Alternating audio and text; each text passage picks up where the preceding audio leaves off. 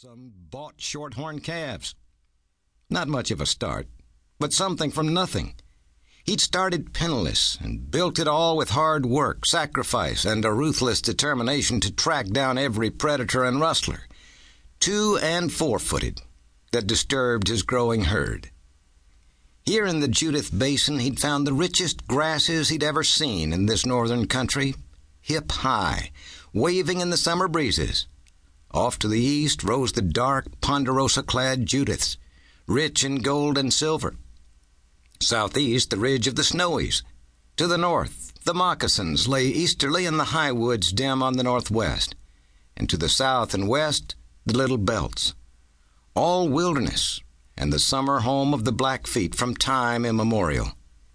The distances had stirred something in him, and he knew where he'd settle. He'd raise beeves here, even if he was miles from markets, even if the Judith was one of the coldest places in the territory. That was before Maiden, and the Maiden Lady. His mind went blank and turned inward. The grand vistas, the lush spring grasses, and snow-patched blue ranges all disappeared.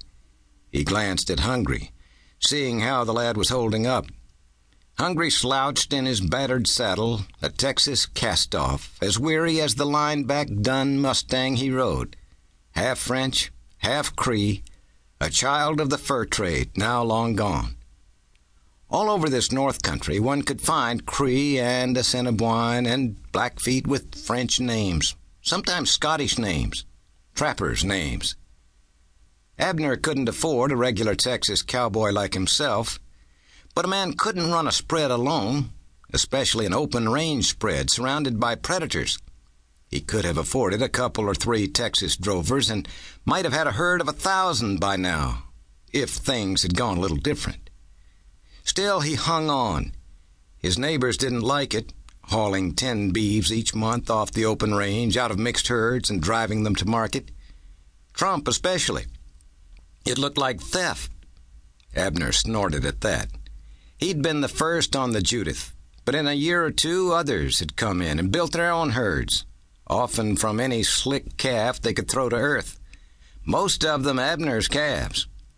Abner's response to their suspicion had been blunt.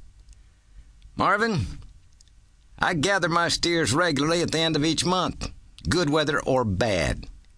You send your rep over and have a look at the beeves." Trump had muttered and done nothing, preferring suspicions and doubts to finding out truth. Abner had started another practice, too. Each time he reached Maiden and penned the steers in the yard behind Zimmerman's butcher shop, he'd gotten the town marshal, Francis Matz, to look at the brands and give him an inspection letter. But that had never stopped Trump and the rest from muttering and mavericking. The sun caught the west side of his house and scorched it white until it shimmered against the dark grasses around it. Just beyond it coiled the brass band of the Judith River. His house, but not his place. He squatted, like everyone else, waiting for the government to survey the area. That house didn't belong there yet. All the rest who'd come to the Judith Basin had built soddies or log places, temporary, not risking anything better until they could own the ground under them, and not wanting to pour precious capital that could buy cattle into a mere shelter.